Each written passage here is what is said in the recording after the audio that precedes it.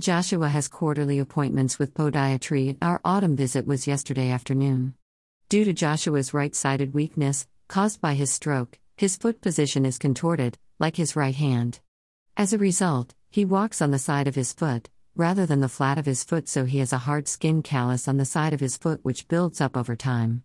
It does not hurt him, it is just an accumulation of hard skin, but it forms a bump which then rubs on his splint. So he sees a podiatrist, who cuts his toes nails for him and uses a razor to file away the dead, dry skin until he reaches fresh, pink skin. It is an extreme form of pedicure, but fortunately, Joshua is happy to let strangers touch his feet. In fact, he seems to enjoy it. So I collected him early from daycare, allowing enough time to drive to the health center, and to find a car park space, which has always been challenging there before. However, we were uncharacteristically early, as there was no traffic, and then we got straight into a disabled space outside the door, without any queuing. So we listened to the Archers in the car before heading into the waiting room. Joshua had amazed me. I knew he loved the Archers theme tune, but he was clearly listening intently to the show too, as he told me that an upset teenage pregnant character was crying. So I was walking on air when we entered the health center. The community reception is now unmanned, whereas there used to be a receptionist pre-COVID, so the sign told us to just wait for someone from podiatry to come to fetch us.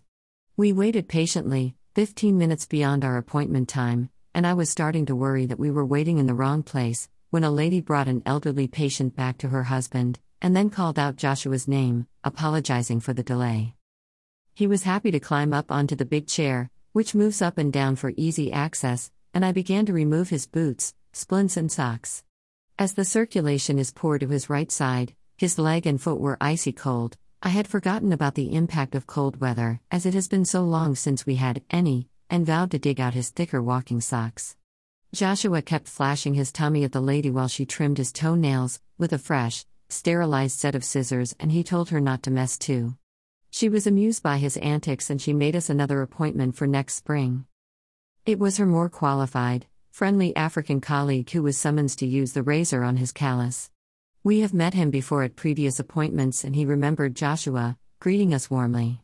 He tried to engage Joshua in conversation, asking him how his day had been so far, but Joshua flashed his belly and grinned at him. He showed me what he was doing, and I was amazed how much dead skin he was able to remove without Joshua feeling a thing.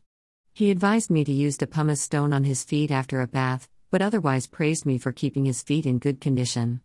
Joshua shouted a cheery bye as we left the consulting room and walked back to the car. As I had been out of the house all day since leaving home with him at 9 a.m., I told him that we would head home. He looked me squarely in the eye and requested cafe. As it was 3 p.m. and I had not had time for any lunch, I relented and we headed to the M&S Cafe, which was not far away. I bought myself a pack of egg mayo sandwiches, Joshua had a slice of red velvet cake, and we shared a bag of crisps. He ate all that he was offered and stood up once he had finished his cake, even though I still had tea in my pot, ready to leave, deciding that, now he was full, he was ready for bed. We quickly picked up some food for our evening meal and then headed home, after a very satisfactory day. As well as accomplishing the podiatry appointment, I had done some Christmas shopping, and I had spent a lovely 90 minutes drinking tea with my best friend, while Yogi played in the garden with her collie, Maya.